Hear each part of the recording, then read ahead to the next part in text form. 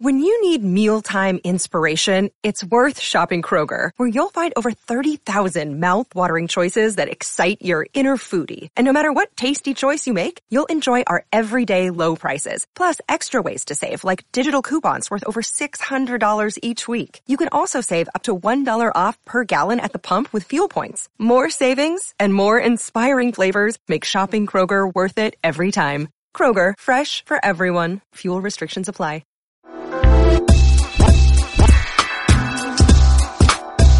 I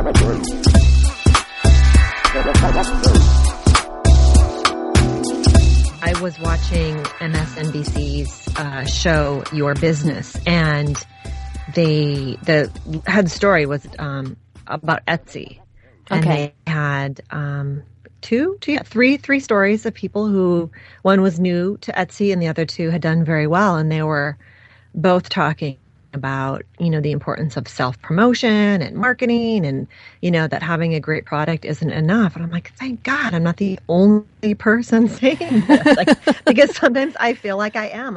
Sometimes I feel like I'm just going against the flow. And I'm like, people, if you want to be successful, if you want to make money doing what you love, that's the ultimate career and business success, is you have to learn to love self-promotion, but, you don't have to force it. So that's what I get excited about is helping people see how self-promotion is just another extension of who you already are. We are always promoting something or another. And it's changing the conversation within ourselves. And see that, ladies, we have begun the episode already. Welcome, Miss Erica. Hello. So you got a chance to hear a little bit of her genius. I just caught her off guard here because I just feel this is a conversation we really do need to have for all of us.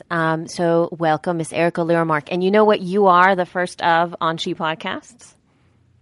I'm the first what? You are the first non-podcaster on She Podcasts. Oh, cool. But you are a very huge fan of audio and audio listening. So I know that you get what its power is.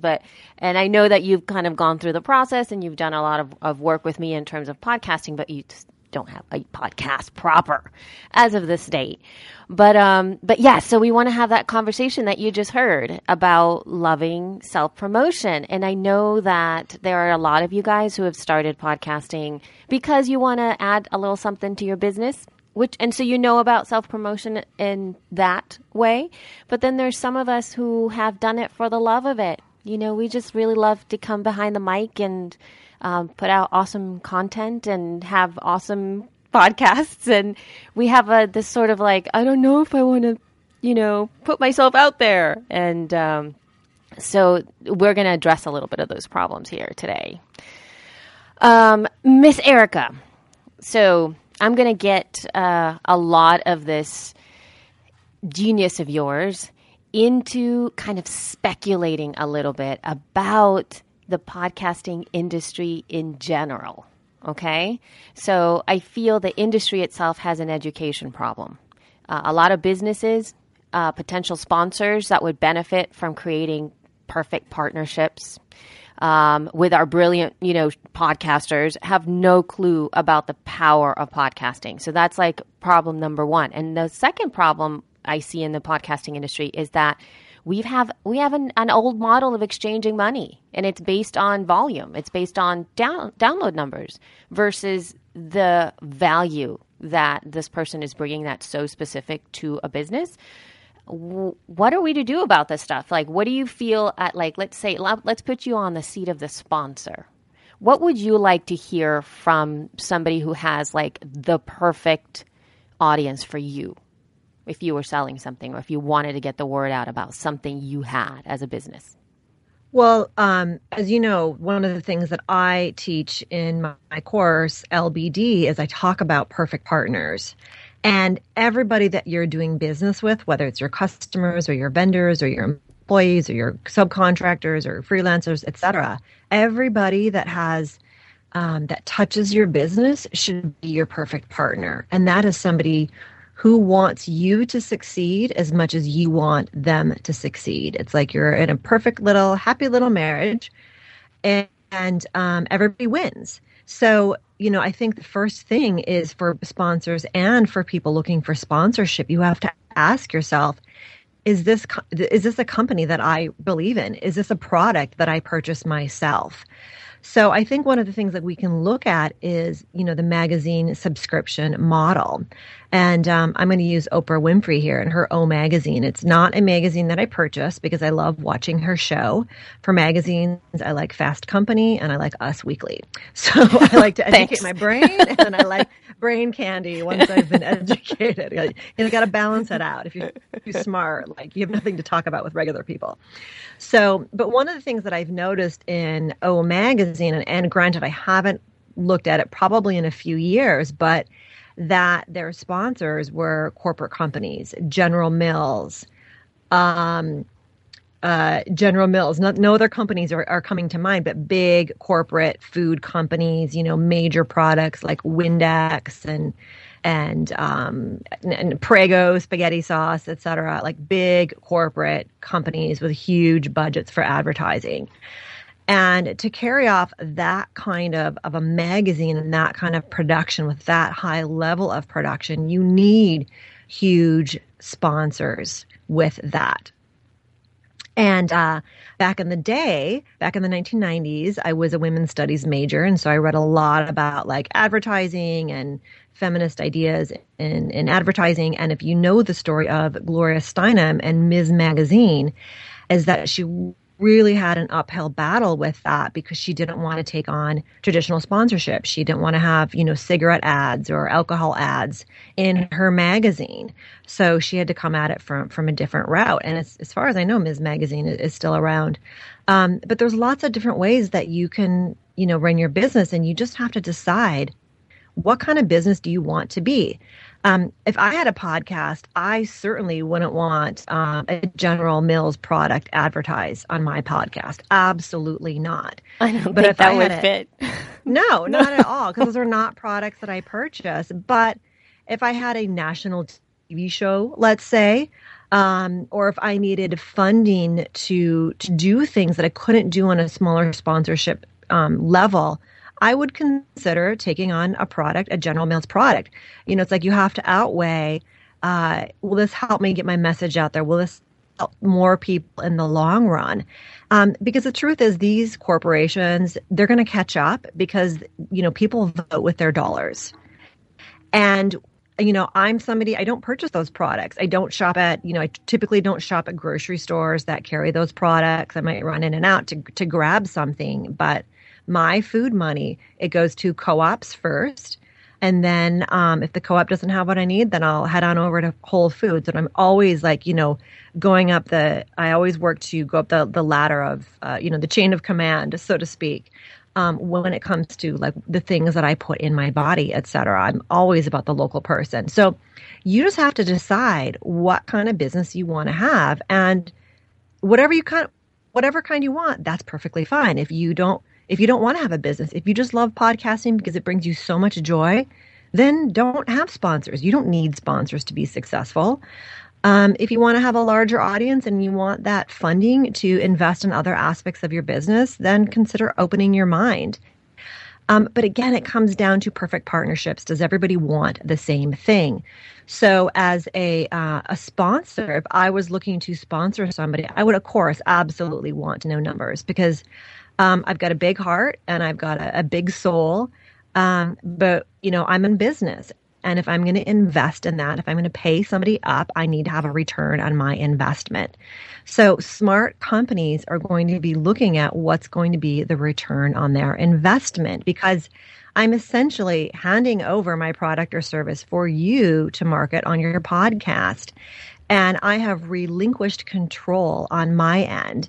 And, I'm putting a lot of faith in you, and I have to know that you're going to deliver, and my money's in good hands, and then I'm getting results. And if you have a large audience and people are not, if it's not converting, then I need to go back to my end as a sponsor and say, wow, how can I tweak this ad, or how can I talk about this product differently? Because I know the product that I'm offering is perfect for this person's audience. So there is a responsibility on both parties. And if people approach it like, hey, we both want this to be a win-win solution for us, we both want to make money at this, how can we work to this together? And how can we, the consumer, the content listener, is excited about this product or service that's being promoted? And how are they feeling about the whole experience? That sounds great. I think that that's something that we often feel as podcasters, or at least for myself, is that I don't have the power in that conversation. That perhaps just because some company has been in the past sponsoring podcasts or, making that they already know the education, they know how podcasting works, they know what happens, that there was going to be less work on your part. But I do feel that maybe there are some things from certain companies, like maybe for you, I could sell you on certain, type of podcasts that are out there that would absolutely sell your program or your services or whatever it is that you're doing. But I feel we do have to do our homework. If we don't have the numbers, what do you need to show? This is how much they engage with me. This is how, this is how they buy my stuff. This is what the kinds of questions that I get. And they're using your stuff already. They're going to love it if you're part of my team, or if we partner together. So I really love that. And I know that some of you ladies in the past have said that you feel like you're pimping your audience out. That's the language that was used, and we don't want to feel that way at all. So how do you shift that mindset from somebody who, let's say, is not a business, Erica? It's not a business, that they are doing this for the love of it, but they would like to get a little bit of cash coming in, just to kind of cover costs here and there. It's not going to be full on out, but they don't feel like that. They feel their audience is like their baby. As soon as you accept cash, guess what? You're in business, baby. It's like a garage sale, right? As soon as you put up that sign and put up your old Tupperware to sell, you're in business. So if you don't want cash, then don't be in business. But that's the truth of it. That's good. That's good. You're in business, baby. So yeah. So okay. So there you have it. I feel that, for a while, it's been such an afraid kind of thing to kind of, to kind of deal with money and to deal with you being a business, because a lot of us really did get into it because we just loved it and we want to capitalize on the success that we've had, but we don't have the skills or the know-how of how to go about that. And that's okay. We have to give ourselves a break. The internet is very new. Podcasting is very new.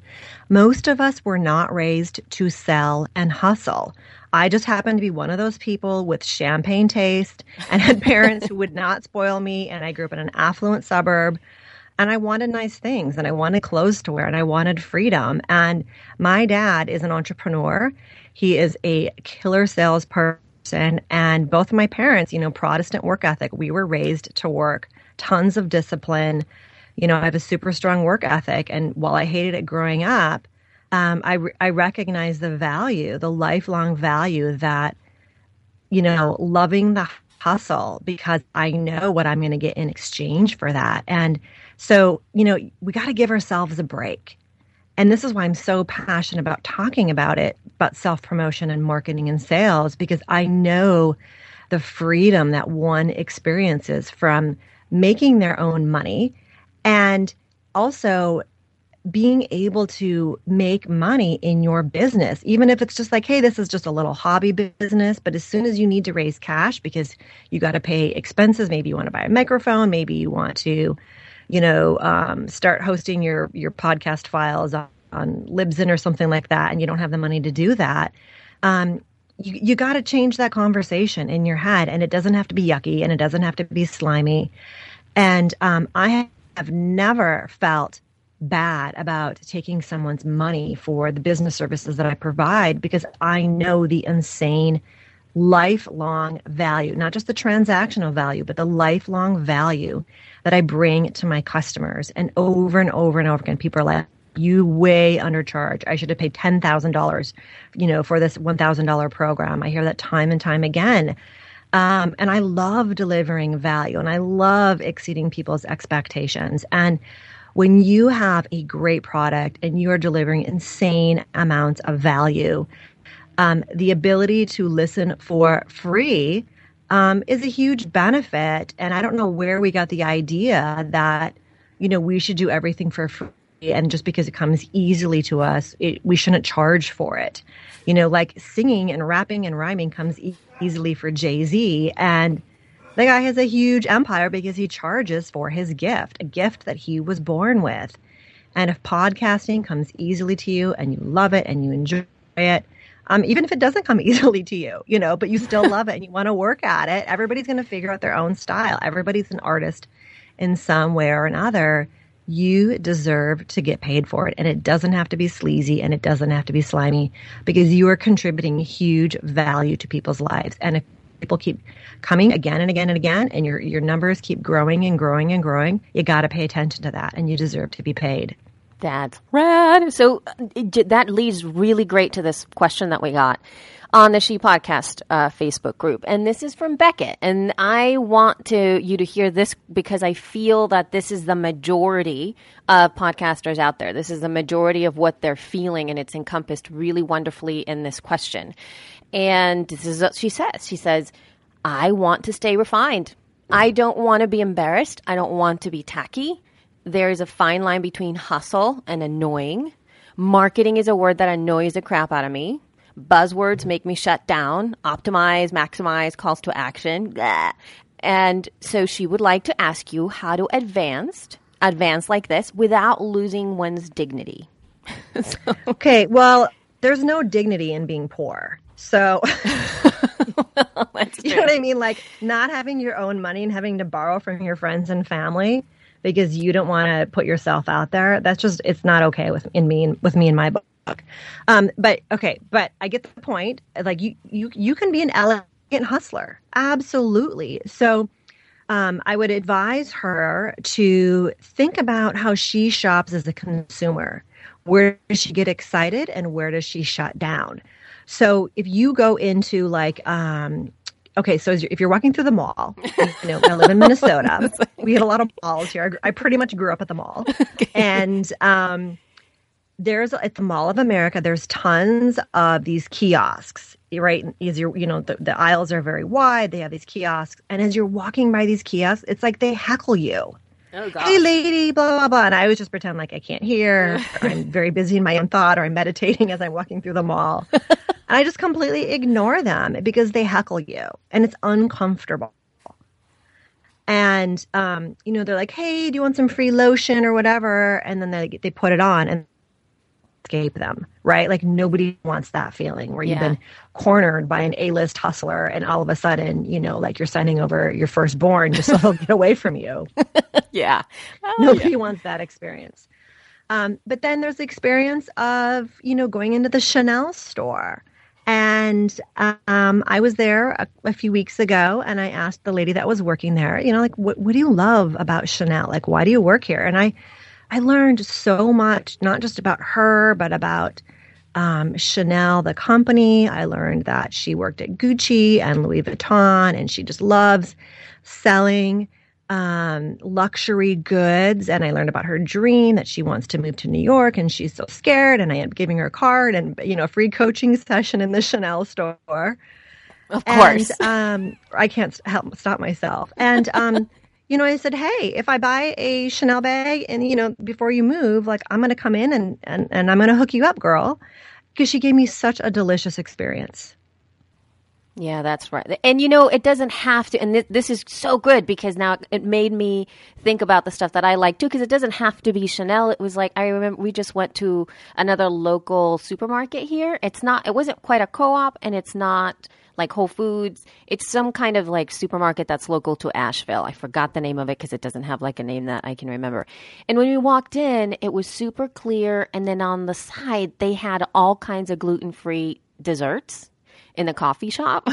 And that's great for my girls. And they had a little area for kids to play in. And that sold me. I thought, how thoughtful is that? They were super sweet behind the counter. And I immediately thought, this is what I want. This is where I want to come. This is how, and they had Wi-Fi. Oh my God, the trifecta. Gluten-free toys and Wi-Fi. Wi-Fi, right. So I'm like, oh my God.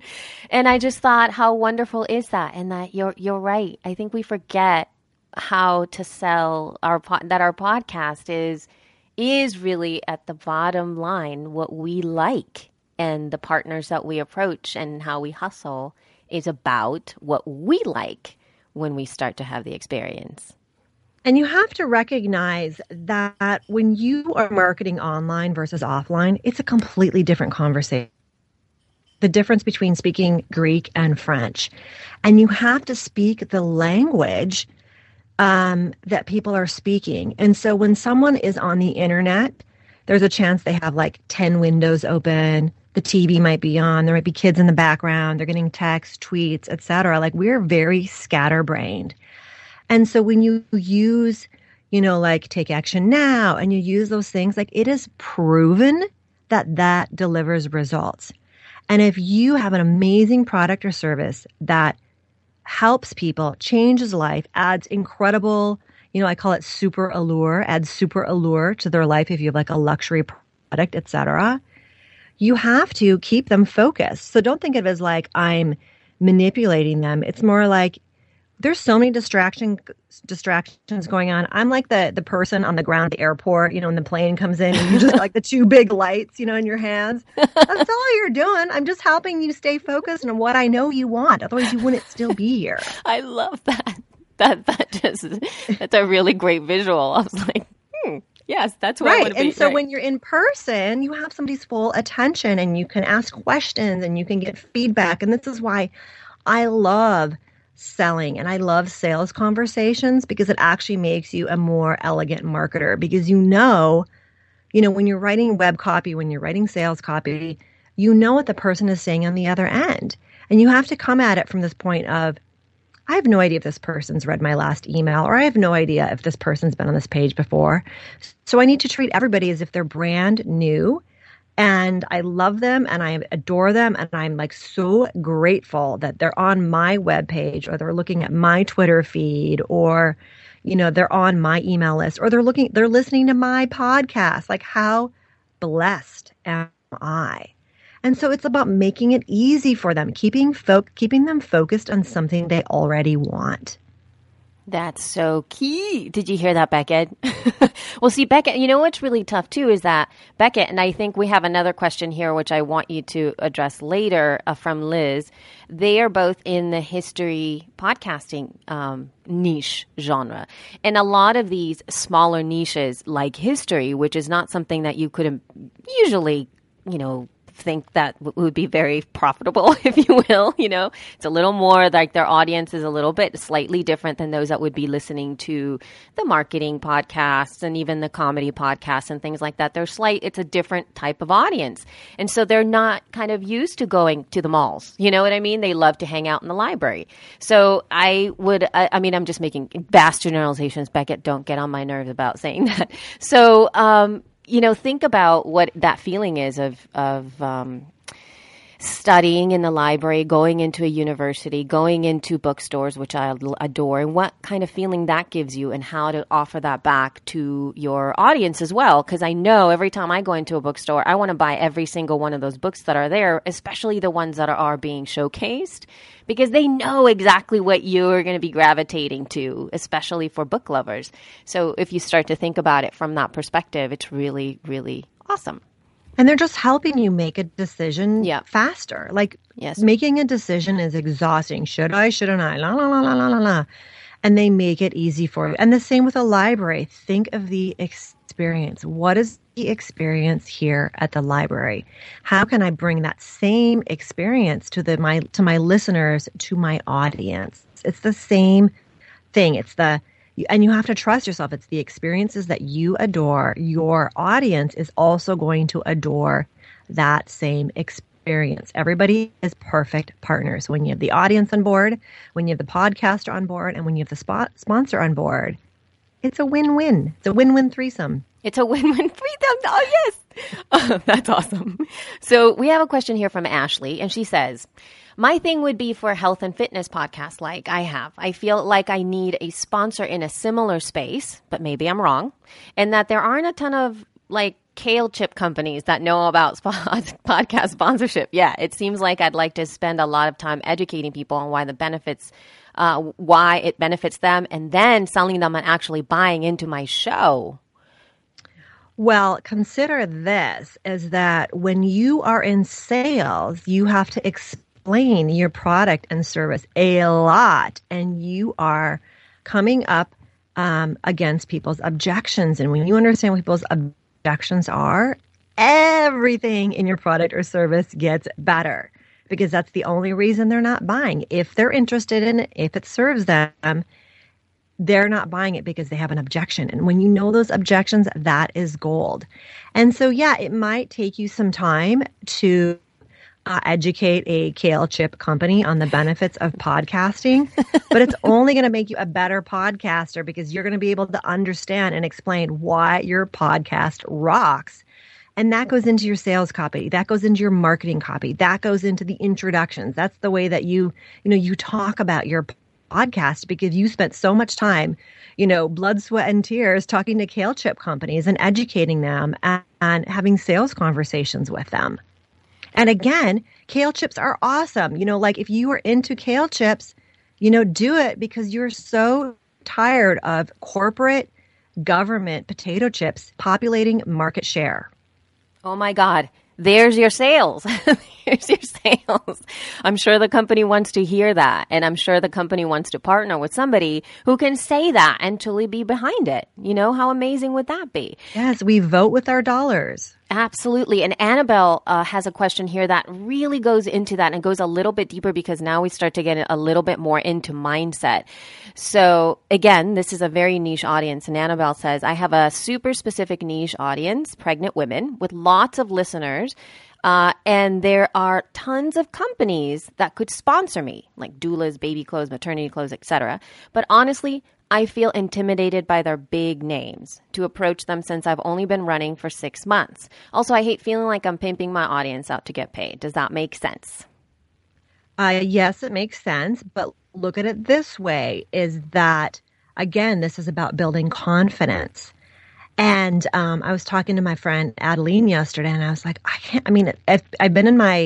had my own coaching business I've been full-time for 3.5 years, but I've been coaching since 2005. And before that, I worked in, co-created a very successful commercial real estate company. And I'm still a partner there, although I don't really do anything there anymore, but I'm still a partner. And I just like, wow, like having to go out on my own and sell an intangible service has made me 1,000% better. Not only at my business, but my self-esteem is like through the roof, because I've gone up against so many personal challenges in my life and in my business that it's just made me stronger. And, unfortunately, you can't buy confidence. It's one of the things that you have to earn. And once you earn it, nobody can take it away from you. You have that for the rest of your life. And this is why I can go into any situation and I can spin circles around 99% of the people in the room, because I have so much courage and so much guts and such a huge belief in myself. Like, it's just like, I can't even believe it, because I gave that to myself. And, when you approach a larger company, you could say like, hey, would you be interested in exploring a conversation with me? And be really curious and say, hey, I would like to help you promote your products and services to this audience because of X, Y, Z. And this audience would love your product or service because of X, Y, Z. And would you be willing to have a conversation with me about it to explore if this is an option? Did you get that? Oh my God, that was awesome. Write that down, I basically ladies. just wrote your email. Yes, right? exactly. You did. And again, it's like invitation, hustling, elegant hustling is about invitation. It's not about in your face. It's not about dominating a conversation. It is a conversation. It is a communication. It is connection with another person, a human being on the other side. And the biggest challenge that any company has, whether you're profitable or not profitable, is sales and marketing, period. If you're not converting people, if you're not making sales, you don't have a business. Yeah. And even, yeah. And that, I think that's a little bit defeating for people too, because there is at least in my head too, understanding the fact that you have to follow through, that you can't just stop at a no, that you have to continue, and that these conversations, and I feel that the point that you're making about having conversations with people, finding out their pain points, having people say no, having people not buy, having people not want to sponsor your podcast is just as important as the people that are saying yes, because that gives you all the curiosity, all the newness, all the stuff that you need, all the fuel to keep on refining whatever it is that you want, if you want it enough. And you don't learn anything from yes. True. That's true. You know, what's the author who wrote The Alchemist? Oh, gosh. Now you're going to make me go search. I'm going to Google it. But keep talking. I'll Google it while you do it. Spanish or Portuguese or something like that. And I was watching a story about him, and he was talking about that. The publishing company didn't want to name the book The Alchemist, and he had to fight for that name. No, that's not it. No, okay. Paulo or something. Okay. He had to fight for that name. And it's, you know, to this date, I think it's sold like 20 million copies. A book that consistently changes people's lives. Look at that. And so his name is Paulo Coelho. Coelho. Paulo Coelho. So, yeah. So you have to fight. Exactly. I completely agree over. And fighting is not like, you know, I got to get in your face, but it's like, no, this is what I believe in. It's the same thing as if, you know, as if just for anything that you want, if you really want something and people don't agree with you, like take a stand for it. It's not bad. It's not bad to stand up for what you believe in. This is how we transform things for better in the world, is we take a stand. Absolutely. And moving into like taking a stand and kind of embodying that, which is sort of like what we talked about in the last episode, Erica. I kind of started to really hone in on the fact that valuable content is about that, is about your point of view, which you actually teach a lot about finding out what that is and being able to explain that to somebody else, or to really just resonate that within so that you can really follow through. And Erica asks kind of some a little bit more specific questions, but I also feel that it has to do a little bit more with mindset. And she asks, you know, what or who is the best person to approach when you're selling something like this? How to approach it? Should I start selling the idea of podcasting and then the show? Oh, how much? You know, that kind of stuff. It's the conversation, the email that I gave everybody the template for. Like, just start there. Yeah. Hey, is this something that you're interested in? Here's why. Here's why this would be a good opportunity for you. And again, make your emails short, just like a few lines, a few sentences.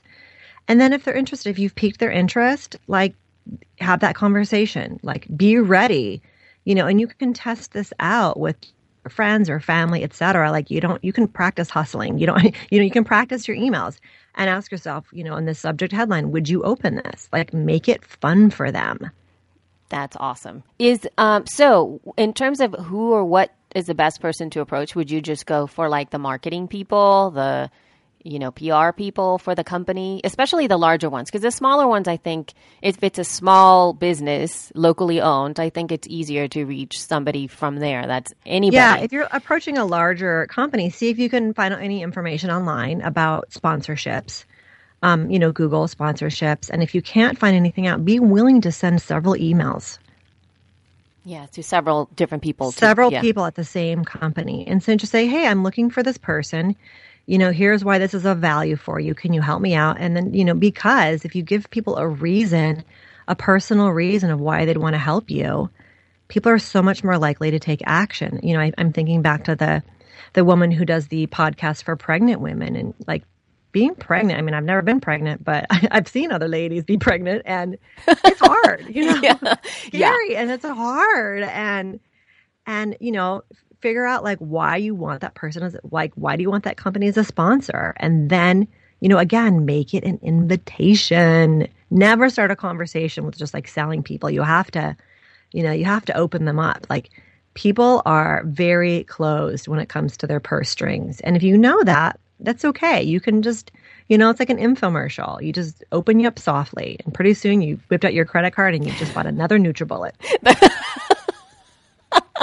I know those guys are so genius. I guess we should study just those selling people. I'm telling you, if you watch so infomercials, it's amazing. My mom's friend is going to buy a NutriBullet, and I made her a little video talking about my NutriBullet. And oh my God. I sent it to my mom to send to her friend, and she said, "Oh, that was such a great video." And she was persuasive, but not pushy and reliable. And she really knew what she was talking about. And I don't even work for NutriBullet.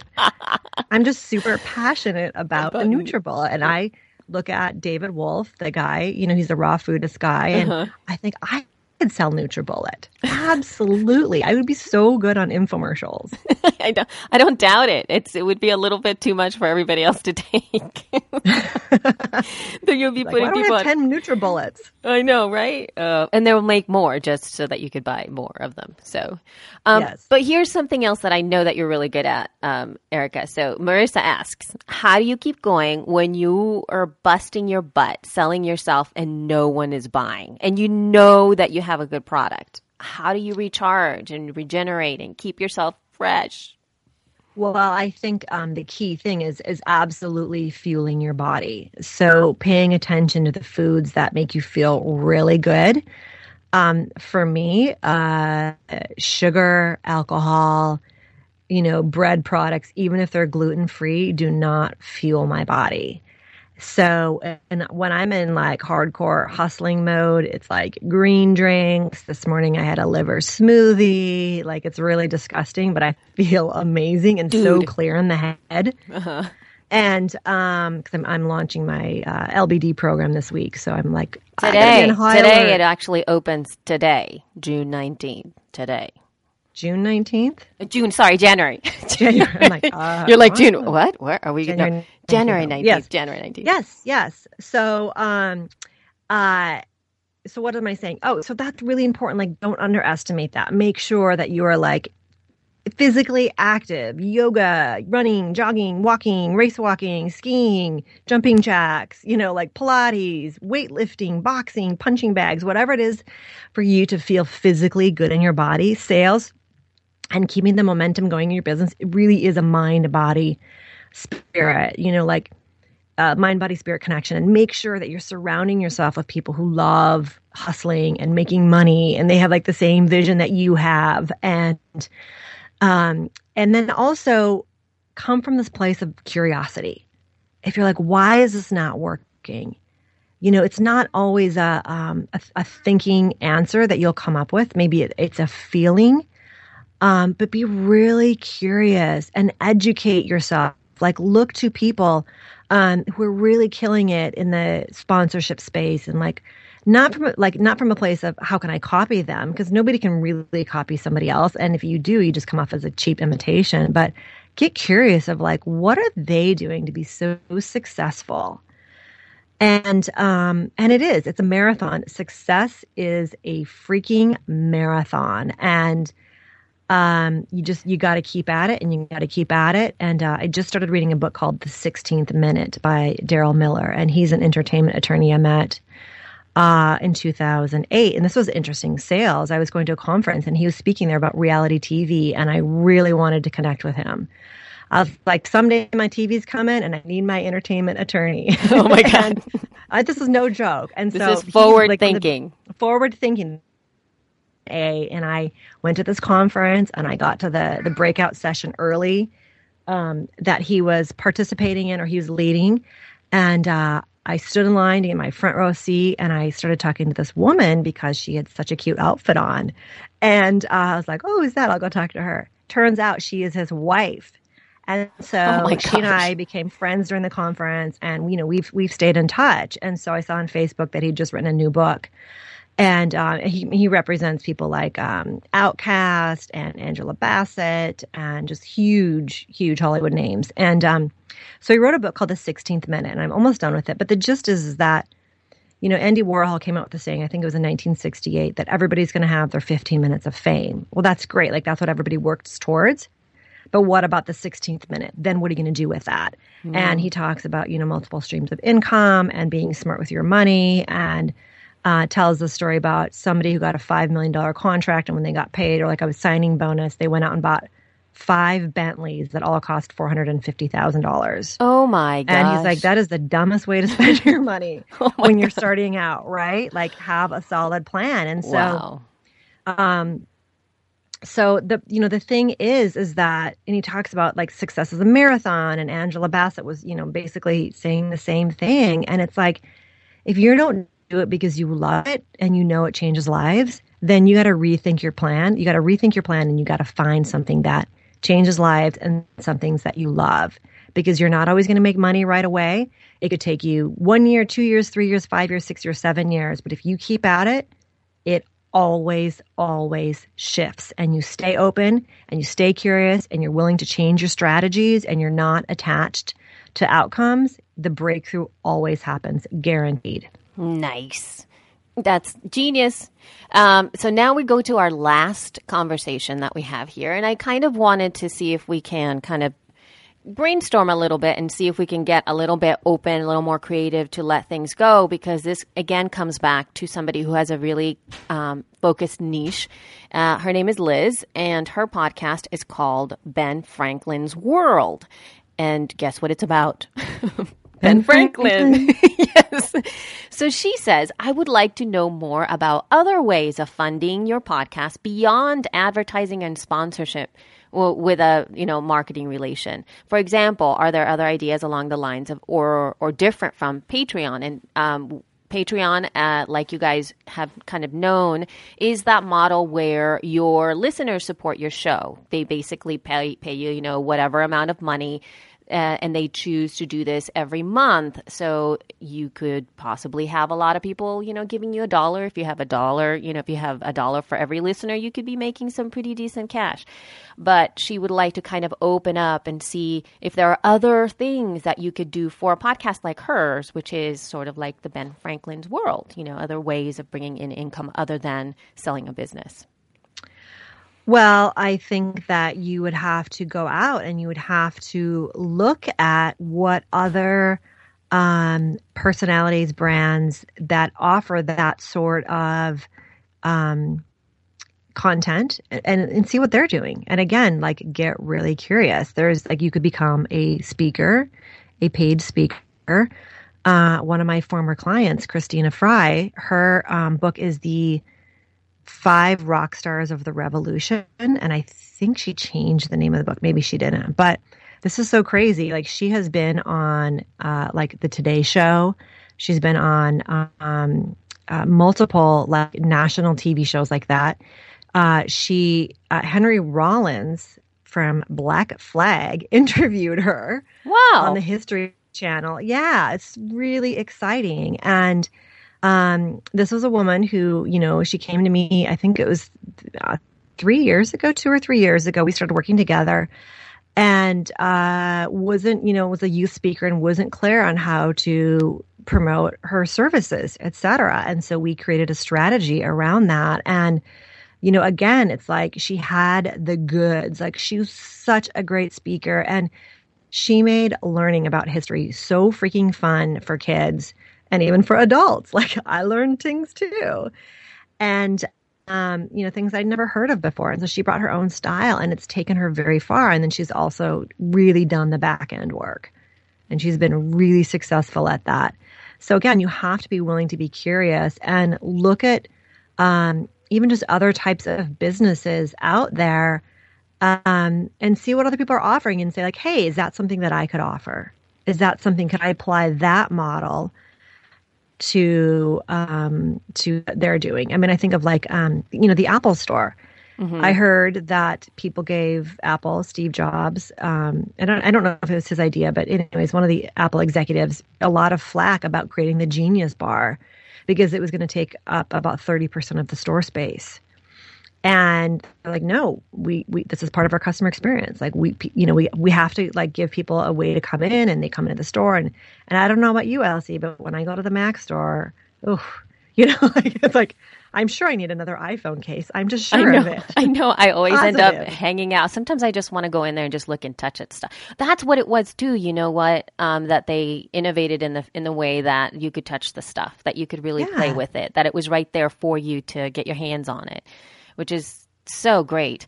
Coming back to the history stuff, I was thinking, maybe even partnering up with to see if you can find some educational places, some maybe programs in different schools that you could possibly partner with, because there's a lot of money that is in those areas that really is looking for a place to invest. A lot of different places, particularly for the educational field, certain kinds of nonprofits out there that maybe it's not about earning money, but maybe it's about supporting an organization in some way, something along those lines. I think would be really kind of wonderful. like an NPR model type of thing, where you are giving money. I guess that's like Patreon. Also, you're giving money to support. Yeah, that's true. I'll be honest. It's. I don't like to just pull out random advice. Right. Just to answer a question and look good. Right. If I really don't know something, and like nothing's coming for me, and if nothing comes for me, there's an opening there's an opening that is not available to me, and for whatever reason, I don't know why, but I just trust my intuition. So. Yeah. I see grants coming up too, but then there's something else that somebody did as of late, which was really intriguing for me. I just saw a new podcast that just came out, and when they came out, they already had a sponsor, but it was because the sponsor is basically putting the show on. So it's not like they found the content. The content was created around that specific product, which I thought was a really great model. I mean, if you're starting from the beginning too, you can just start to see if anybody needs a podcast. Yeah. I want to put that out, like I know Prana, like I would love to do a podcast for Prana or for Patagonia or something like that, and put something together for those larger companies and talk about the stuff that I really love to talk about. That's something that you could conceivably do if you really love to podcast. Have you contacted Patagonia? I have not, because did I tell you about how awesome they are? That they are not. No, they're Seattle companies. I used to live in Seattle, so I know how awesome they are. Yeah, so there's a value system in Patagonia that I'm really into, and so yes, that is on my to-do to contact Patagonia, because I love their thinking process about making money and business as a whole, which is not about volume, which is something that I really So when love. are you contacting them? Oh my gosh. When I have time, for gosh. You know about me. I know. That's not an excuse when I have time. But Elsie, look at this. Like, how cool would it be for you to go through that process, because it would be so beneficial in helping your audience. That's true. Okay. See, I knew I was going to be put on the hot seat. Just as a curiosity thing. Yes, absolutely. And I'll totally help you. I'll totally help you. You know I will. Yeah. Patagonia, man. Reaching out to Patagonia. And I want a free jacket or something. Yeah, they're so good. Oh, yeah. Such fabulous clothes. So anyway, I think that's we've reached a point here where we've kind of covered all of these questions that we've had, and I feel a little better, because I think the mindset for sales in podcasting specifically, because there's so much of the artistic energy, and I feel basic sales skills are kind of lacking a little bit. And I think that this gives you at least a way for you guys to start to think about things from a different perspective, from an elegant hustling perspective, which I love. Okay, I'm going to dispel one more myth. Okay, go for it. Sales is one of the most creative endeavors you will take on. Sales and marketing is all about creativity. That's true. It's fun. I think it's fun. And yes. Here's the thing. Okay, so there's a presentation that I give called, and I'm giving you the super quickie version. It's called How to Love Selling as Much as You Love Buying. So I don't know about all of you, but I love to buy. Like, I love to spend money. I love to go to the store. I love to shop online. I love it. I love it. I love it. And so here's the thing about sales is sales is a different conversation than marketing. And so I always recommend that people understand, they go hand in hand, but it's a different conversation. So the way I look at marketing is a long-term effort. Marketing and social media, building relationship, building trust, it's a long-term effort. And then, when you're actually selling something, if you have an online thing and it's like, we're having a sale, then you have to learn like direct response marketing, which is like all about getting people to take action now.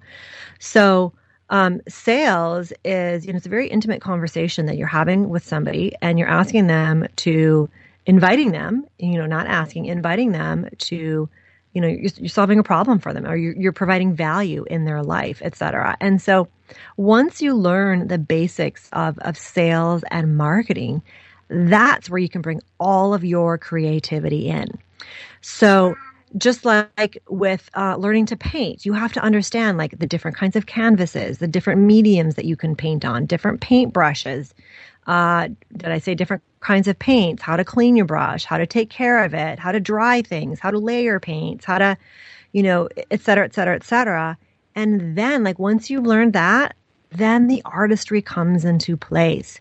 So, like an artist like Jackson Pollock, he had to learn basic painting stuff, right? But then he opened up, and it's like you just forget everything that you've learned and you allow your own genius to come in. And just like riding a bike, you're not going to forget that. Once you know it, you're going to know how to do it. And then pretty soon you're riding down the street, no hands, smoking a cigarette, chewing gum, texting, and putting on lip gloss. You have become an octopus. Right. And then you forget that like one time you used to get on your bike and skin your knees and fall down all the time. And it hurt. And it's the same with sales and marketing. Totally. Seriously, it is so fun. And I have trained hundreds of people have gone through my sales and marketing and training programs, and they come out and they just see it in a completely different way. Because I know, I don't know if you all know this or if Elsie's going to tell you this, but I was a stripper for almost 10 years. And that is hardcore sales. Like there is the art, it is transaction, it is like force, it is like the kind of sales that you do not want to be in. And then I went to work in commercial real estate, and it was way less transactional, all about relationship building. And then, having my own business coaching company is ultimately I'm selling an intangible product. So I had to elevate my ability to sell and have conversations with people at an even higher level. And the creativity just goes on and on and on. Plus, that you're changing someone's lives. And like, what a reward for that. You pay me money and I get to change your life. How awesome is that? Yeah, that's pretty fantastic. And see, it's the reason I wanted to have Erica on is because she's got like 25 years of experience in sales and actually making those transactions and actually getting the money, and in business. And I feel there's a lot of information out there from people who know more about the marketing end of things or know how to optimize things, but they don't really know how the day in and day out of what it takes to hustle, to really continue to follow your freedom and your dream. They don't know how to have conversations with people. That's right. I've met some of those people, and I'm like, you have no idea how to interact with people. Yeah. And again, it's about connection. And when you're podcasting, that's what you're doing. People are giving you permission to come into my life. Absolutely. You have a relationship with that person, a very intimate relationship. We're usually putting on earbuds to listen to podcasts, or we're, listening to podcasts when we're putting on our makeup or taking a bath or, getting ready for the day. It becomes an intimate part of one's day. And they're right there. So it's the perfect place. Right there. It's the perfect place for value exchange, which most podcasters understand. They know this is super valuable. I love to do this, and that's why they love you. So it's all right for you to have a perfect partner like what Eric is talking about, to find that, and for you to really go after that with as much passion as you do with your audience, as much as you would want to serve them. So if you start to think about it from that perspective, things can start to change a little bit, and you might be just willing to have that sales conversation again. And, to take the pressure off of it, you can have that sales conversation starting from a real basic place, or just, test those emails out with your friends, approach somebody that you love. I know Annabelle, what she did, the one with the Pregnancy Perfect. Her first sponsor is her husband, who is in. Oh, I love it. I know. And he was really great. She called him on the phone, introduced him to her audience, like this was all recorded, so that they kind of knew who he was. And he's a realtor and he works in California. And, basically she laid it all out. And in the same way that she reached out to her husband, even though, because he was really interested in her podcast, that's a really a wonderful step one, to have somebody that you really care about, that you feel really knows your audience, even if you feel it doesn't quite match up with your niche, because it's the type of person that you can have a conversation with. Absolutely. And sales, conversation, marketing, it all takes practice. And, it takes a lot of practice, and you do not have to knock it out of the park your first time. Once, there was a thing in, I used to teach just a course just on sales, and I think about bringing it back. But there was a thing of we had this competition, and it was like the Hustling 100. And after you've had 100 sales conversations, even after 10, you're like, yeah, this isn't so bad. And yes, they said no, so what? On to the next. Because ultimately, if you're staying open and you're staying curious, sales is a numbers game. It really is. It's all about percentages and probability. And it's fun to up your game. And again, you are offering tremendous value to the people who are listening. And as somebody who does listen to podcasts, I want the podcasts that I listen to, I want them to be successful. I want them to win in life. I want them to have money to do the things that they want to do. I want them to be rewarded for their hard work. And I think the majority of your audience is also going to feel the same way, especially if they're coming back again and again and again. We create such intimate relationships with the podcast that we listen to, because again, it's typically something that we do on our own. We're not sharing it. I'm not, saying to my husband, oh, let's listen to this podcast together. Because he's like, why are we listening about bone broth? Wellness Mama is a podcaster that I love to listen to. He's like, why are we listening to this? Can we watch some football or something? Absolutely. Yeah. No, it's perfect. That's so good. I really love that. And thank you, Erica, for coming. And FYI, guys, Erica's program, which is Laremark Business Design, opens today. It just happened to be that was happening. I didn't really make that happen. I just realized today. This it is starts airing today. January 19th. It starts. Yes, so it starts today. So if you want to go check it out, go to joinlbd.com. She's got a wonderful sales page. So even if it's just your learning, so that you can go see how she positions herself and how she makes the sale, you can very easily check it out. Her work is fantastic. I have taken her courses in the past, and they were really life-changing for me. Honestly, it's the reason I'm having this conversation with Erica about sales is because she was the first person that actually got into my brain, and I was able to shift my perspective about what my issues were, because I had a lot of baggage about sales. Seriously. And she made them go away. We're going to go on and have a curious conversation with Patagonia. Yes, oh my God. I'm going to get a free jacket. You're not going to let me forget. Okay, I will report back on the Patagonia conversation here next time once it's done. All right. Well, thank you, Erica. And ladies, if you have any thoughts about this podcast, you can send your feedback over to feedback@shepodcast.com. You can also, of course, post your comments right underneath the post over on the She Podcast Facebook, which you could see in the show notes. You can have a link through the show notes right there. And we would love to hear what your thoughts about this conversation, and if that instigated you to perhaps take action, because we would love to hear that. Thank you. Bye, everybody. Bye-bye.